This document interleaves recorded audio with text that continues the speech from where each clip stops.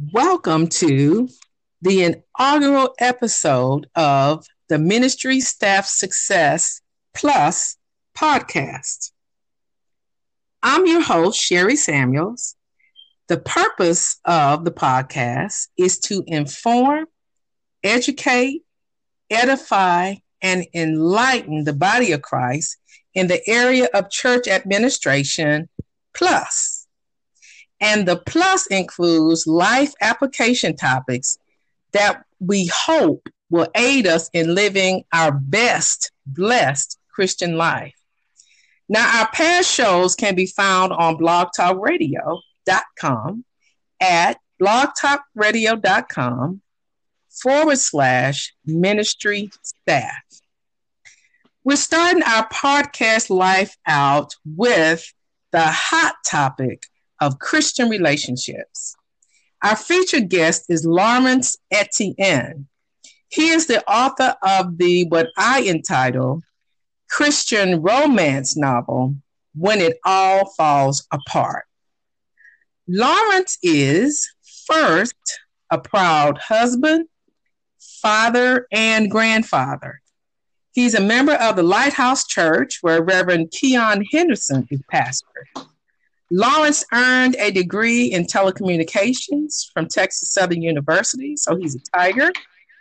He has been an award-winning teacher for 22 years. He's actually won the Distinguished Award of Teacher of the Year twice. Last but not least, Lawrence co-hosts a passionate gospel radio show every Thursday evening on Rhema Gospel Radio.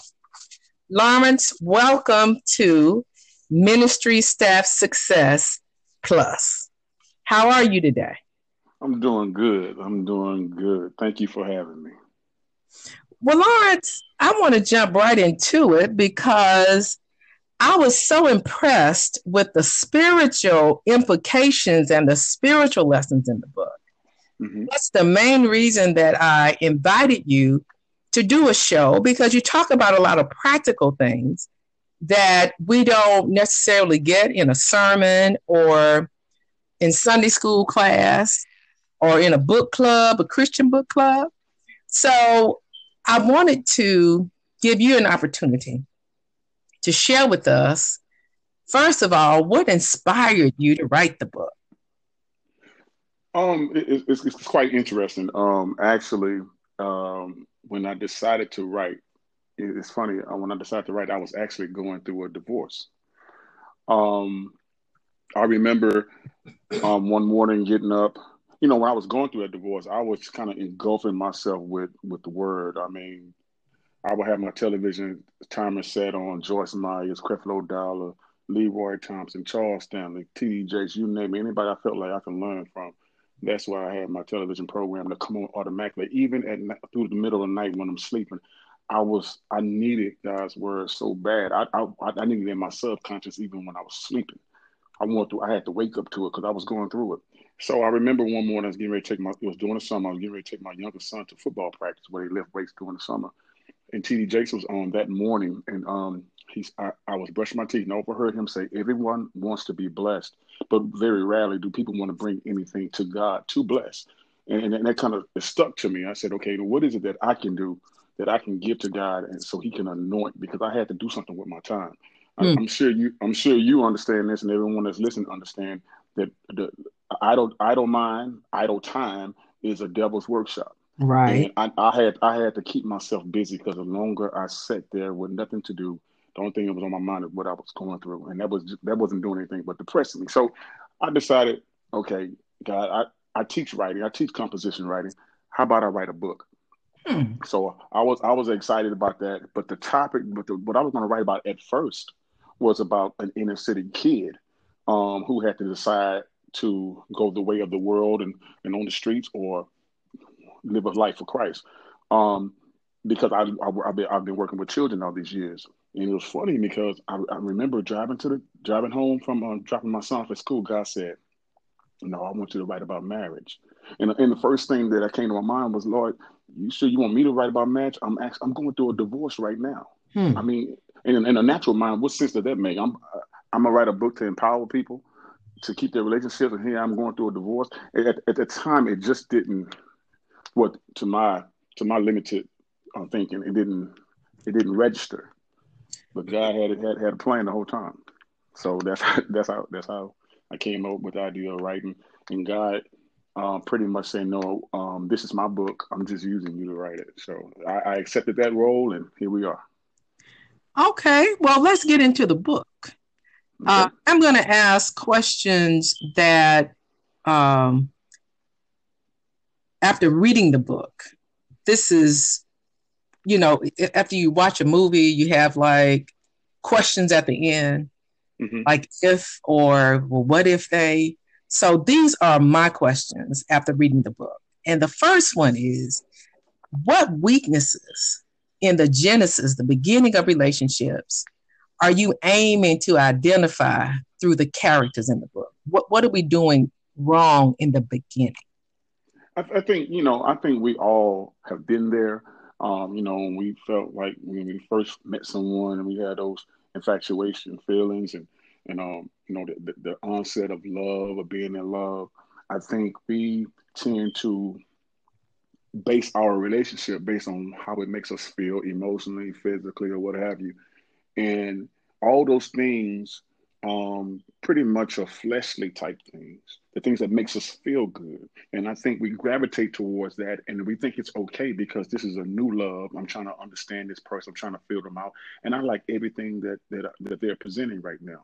And we don't really go in the beginning. We don't go deeper because we're satisfied with the feeling at that point. So many, and when you're dating and courting, when we were coming up, they told us that's puppy love, or you felt like you had the butterflies. Well, that was that on the surface stuff. That was everything that was appealing to our flesh. You didn't really know who you were married to or who you were with until the butterflies leave, and that's the telltale sign. That's the telltale sign. That's right. Well, how can a spouse's spiritual growth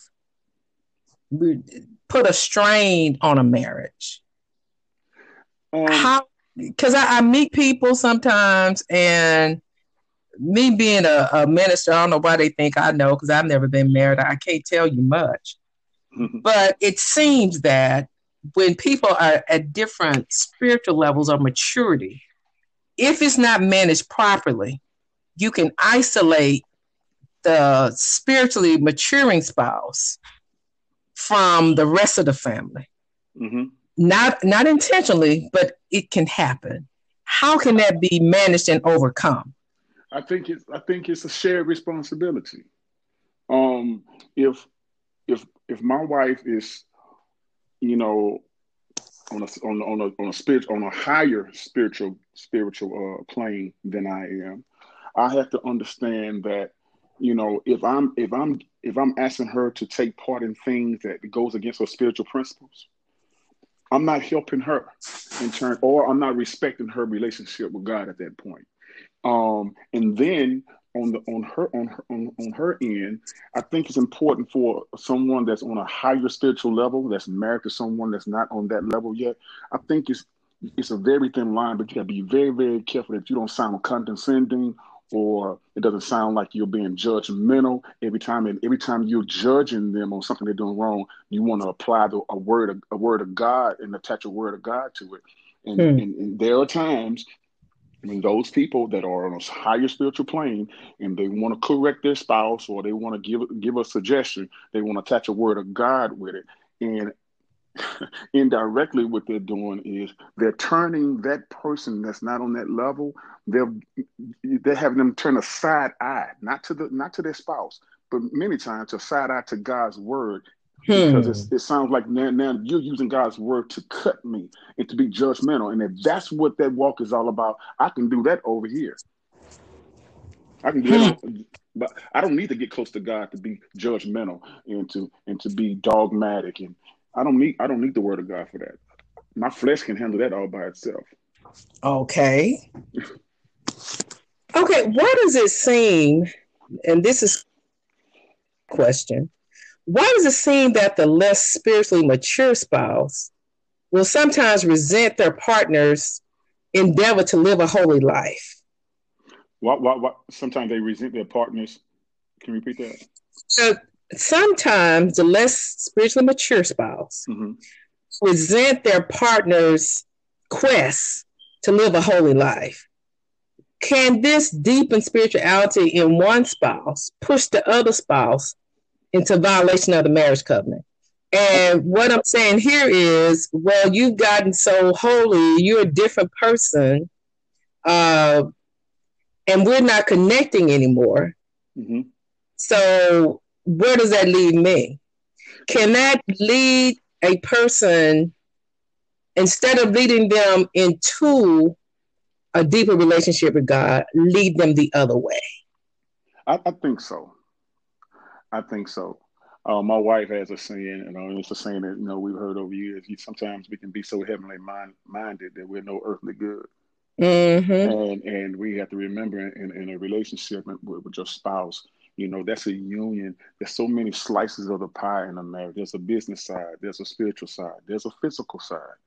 All right. And let's be candid here. To be so holy.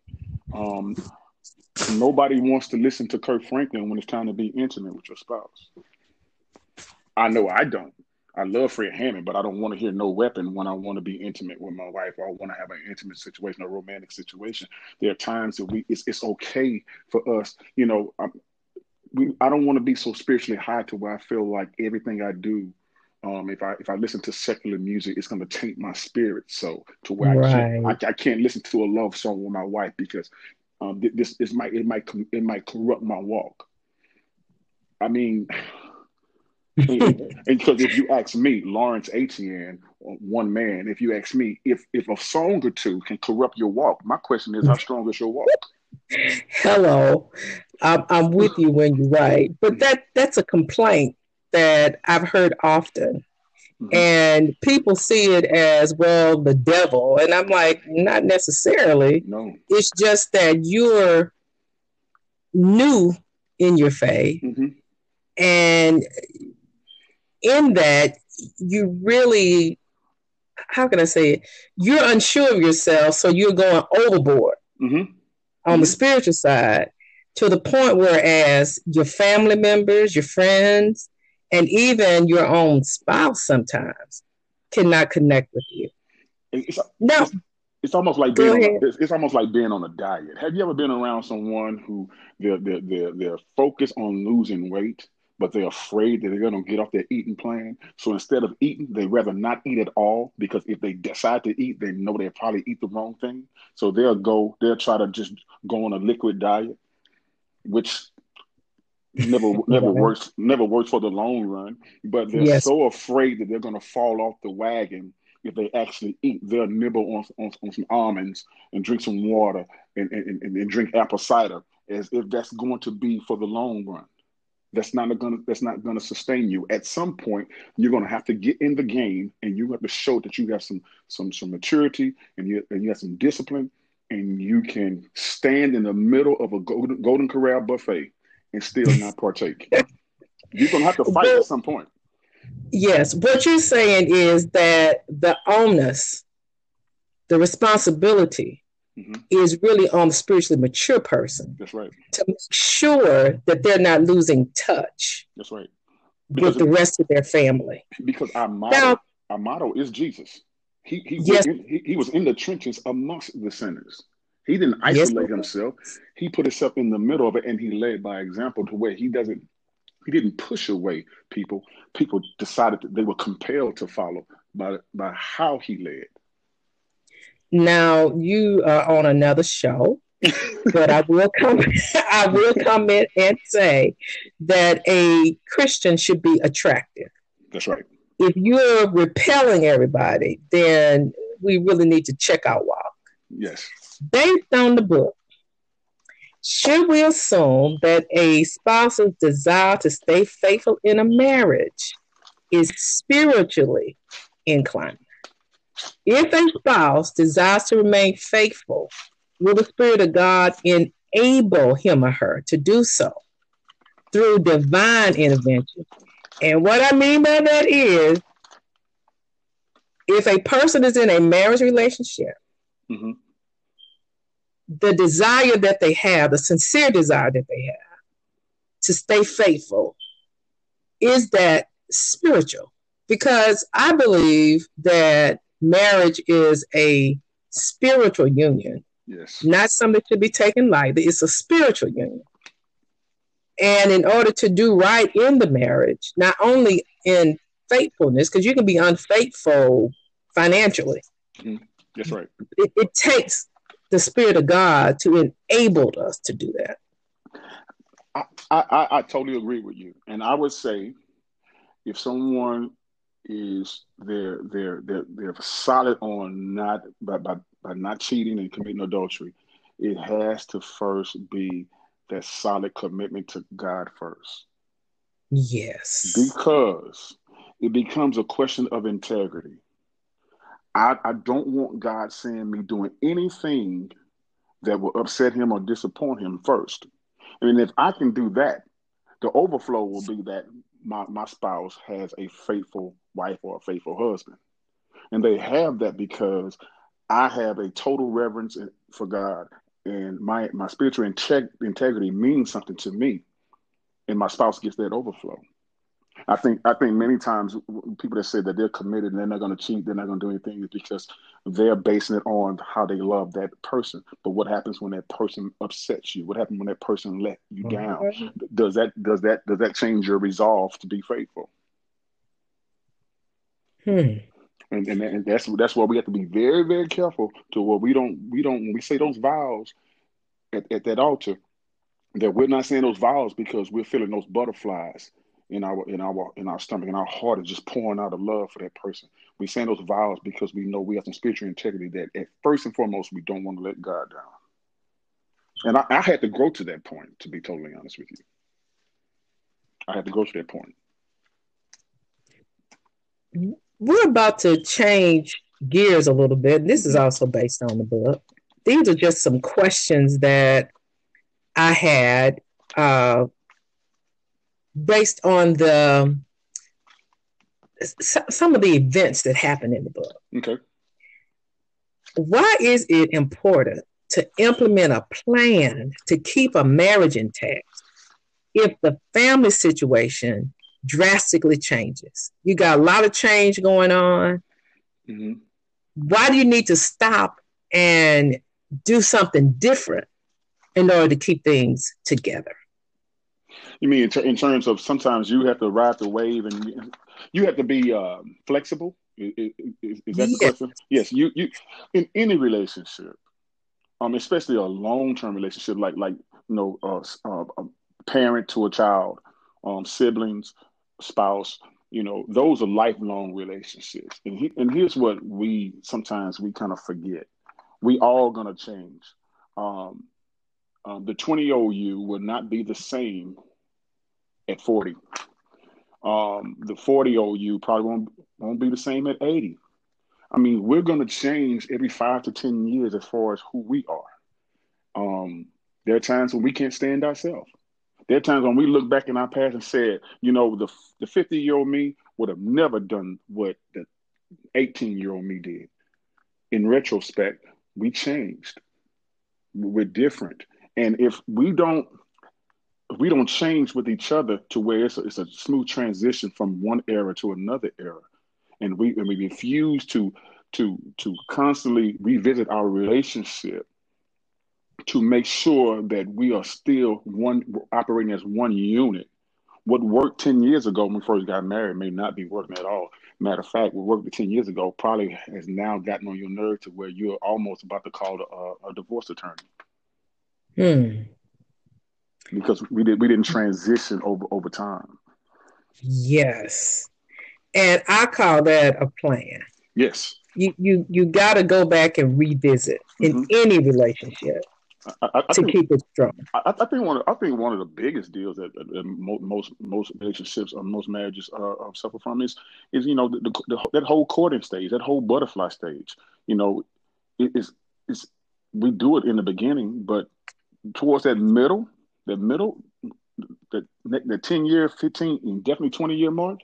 Are we still going on dates? Are we still sewing into each other in that area? Do we still look forward to coming home and having good conversation and cooking something to eat and just enjoying each other for the evening? Has that gone out the window, or is it life now just a boring routine to where you sit in the driveway for 30 minutes asking God to give you some strength before you walk in the door? Oh my Lord. You got to ask yourself those questions. Some And things you those can't are throw away. hard questions. That's right. Those are hard questions. Now, spiritually mature people, Christians, because we have a lot of Christian divorce. That's another reason why I wanted to do the show. Why is a spiritually mature person reluctant to admit that they need relationship help? Everybody needs some guidance. That is a great question. And what's the nature of that response? I just want to point this out quickly. That is, I am tackling that issue in the sequel of When It All Falls Apart. That is one of the major issues that I'm tackling in the sequel. It is because the spiritual strong person is so we are taught to rely on God for everything, almost to a fault. And I don't want to twist anything up. Please understand me. We believe everything, all our healing, all our answers, is going to come from God's mouth, from His word. And many times, there are times God is going to lead us to places, and there's people on the earth that He's strategically placed to help us. But I think we get so holy and we get so spiritual to where you have people that says, "Oh, I'm not going to take my medicine. My God is going to heal me." And God said, "No, I wanted you to go get your checkups. Right. I wanted you to eat certain things. I want you to take your blood pressure medicine. I want you to do a better job of taking care of yourself." Because in everything, I know the Bible, but I don't know the Bible, backwards and forwards. But I do know this: in every time God wanted something done, man had to do something. There was an action required. And I think a lot of times we sit back and we want God to do all the work, and we think it's just going to be a burning bush or there's going to be a ram in the bush for us. When God said, "No, I required you to work. Your blessing was going to come through your action. I was going to lead and guide you. I was going to have people strategically placed to help you so you can reach your goal, but you had to move." I don't really. Now, I can say in the African American community, many times we're reluctant to take therapy. Yes. And that's something that I learned in seminary in a pastoral care class. Support groups and therapy is very important because you need many times that third party that is independent and they don't have anything to lose, so they can be objective. And they can help us. And God gifted people to help us. Yes, He did. Yes. He placed them there. I heard something in your explanation you was given. I think many times we suffer from pride. Oh, for sure. I was waiting on that explanation. And that has nothing to do with God. Nothing. It's our pride, especially when we have been seen as the spiritual go-to for people. People come to us for help. We always have a word for someone. And for people to find out we're going to get therapy, that's pride. You know what? I think it would make people more apt to come to us if we admit that we're not these super spiritual people, which don't really exist. I totally agree. And that we have weaknesses and frailties also. Yes. Now, I have a few more questions that are not, I guess I can say not necessarily lined up with the marriage relationship. And these come from my experience with the book. Why is it that even when we are warned by loved ones, we are still apt sometimes to pursue or remain in a dangerous or unhealthy intimate relationship. You know, you meet somebody and you really like them, and then a friend of yours meets them, and they see some things that you don't see because of the butterflies. Mm-hmm. Even though when we're warned by more than one person, the Bible said, out of the mouth of two or three, let every word be established. And to me, two or three people are always going to tell you the same thing. When you keep hearing the same thing, and you didn't tell anybody anything, Mm-hmm. why won't we listen? It's funny. On our radio show last week, the topic was domestic violence, the internal battle. And my brother and I, my brother was a guest on the show last week, and we talked about that battle that has been taking place, and that's the day our mother gave birth to us, and that was that battle between flesh and spirit. Mm-hmm. And many times that when the flesh is in control, we the spirit hears, but it's almost powerless to the flesh because we fed one thing more than the other. Therefore, we're going to be led by the one that is the strongest. And many times when people are giving you sound advice, and you can hear 10 times, 20 times, 30 times. It's not that you don't understand, you don't process, and you don't agree with the suggestions and the advice that's being given to you. It's just a fact that you're not strong enough to act on that advice or those suggestions because you are spiritually weak. I mean, many times, though non-believers or people that's not that strong in the faith would think that's just a phrase. No, that is a way of life. Spiritual strength is needed to succeed. Spiritual strength is needed to fight off these temptations. If you don't have it, you are subject to be played like a pawn in this world by Satan and his demons. That's true. That is a real deal. You have to feed this spirit in order to fight. If not, you will fall victim. You'll find yourself in the same, I call it a hamster wheel. You will run 100 miles and not go anywhere. And another question, thank you for that, because it's just true. When someone does connect with a partner and the relationship is going well, should they wait to share the good news? Because many times somebody will meet someone and, we won't meet them maybe for 6 months. And we'll go, well, where's this person been? But they'll say, well, it's been going so well, I didn't want to tell anybody. I didn't want to jinx it or mess it up. Is that something that we should or should not do? Should we isolate if it's going well?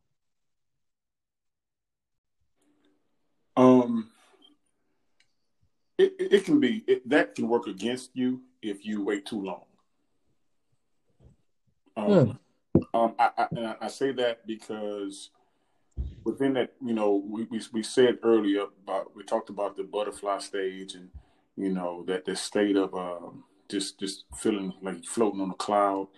That usually happens within those 6 months. So you're kind of oblivious to some signs because you're only focusing on the positives. And what we tend to do, we tend to give concessions, or we tend to give what we may not like.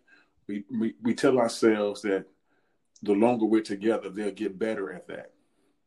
So I'm not going to let there be an issue right now because there's too many positive things about this person that I like to say this is a deal breaker based on those 2 or 3 things that I see. So we make concessions in the beginning.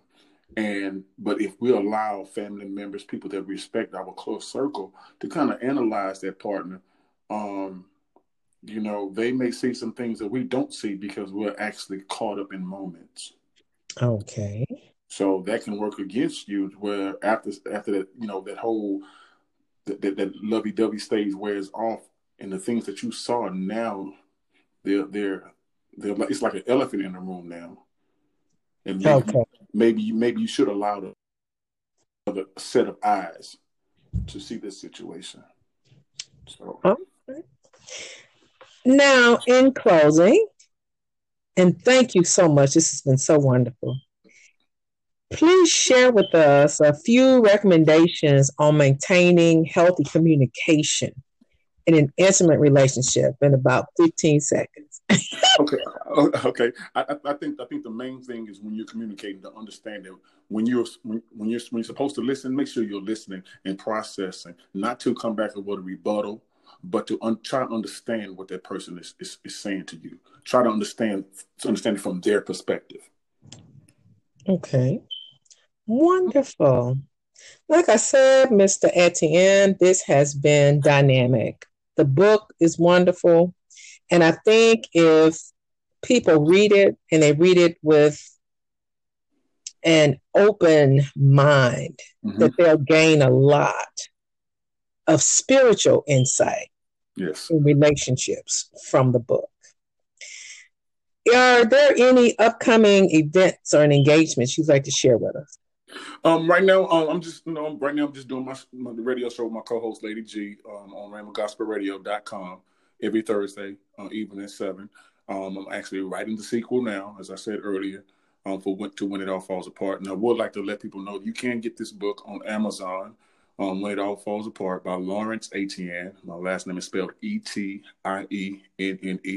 It's available on Amazon. I believe it's still available on Apple books, for if you want to get it on your iPod or your cell phone. You want to get the digital copy. Those are available as well. So that's about it. I'm going to continue to write, continue to give people something to hold on to help with power relationships and entertain them at the same time. So I want my novels to be entertaining as well as thought-provoking. So that's my goal. Well, praise God, and thank you so much for joining us on Ministry Staff Success Plus. Ministry Staff Success Plus Ministry Staff Success Plus, I should say, is sponsored by Laborers for the Harvest International. And Laborers for the Harvest International sponsors a website, www.jobsforharvest.com, which is a Christian job board for faith-based organizations. So please visit the site and please join us again. Thank you so much, Lawrence, and God bless. Thank you. Thank you for having me. Have a blessed evening.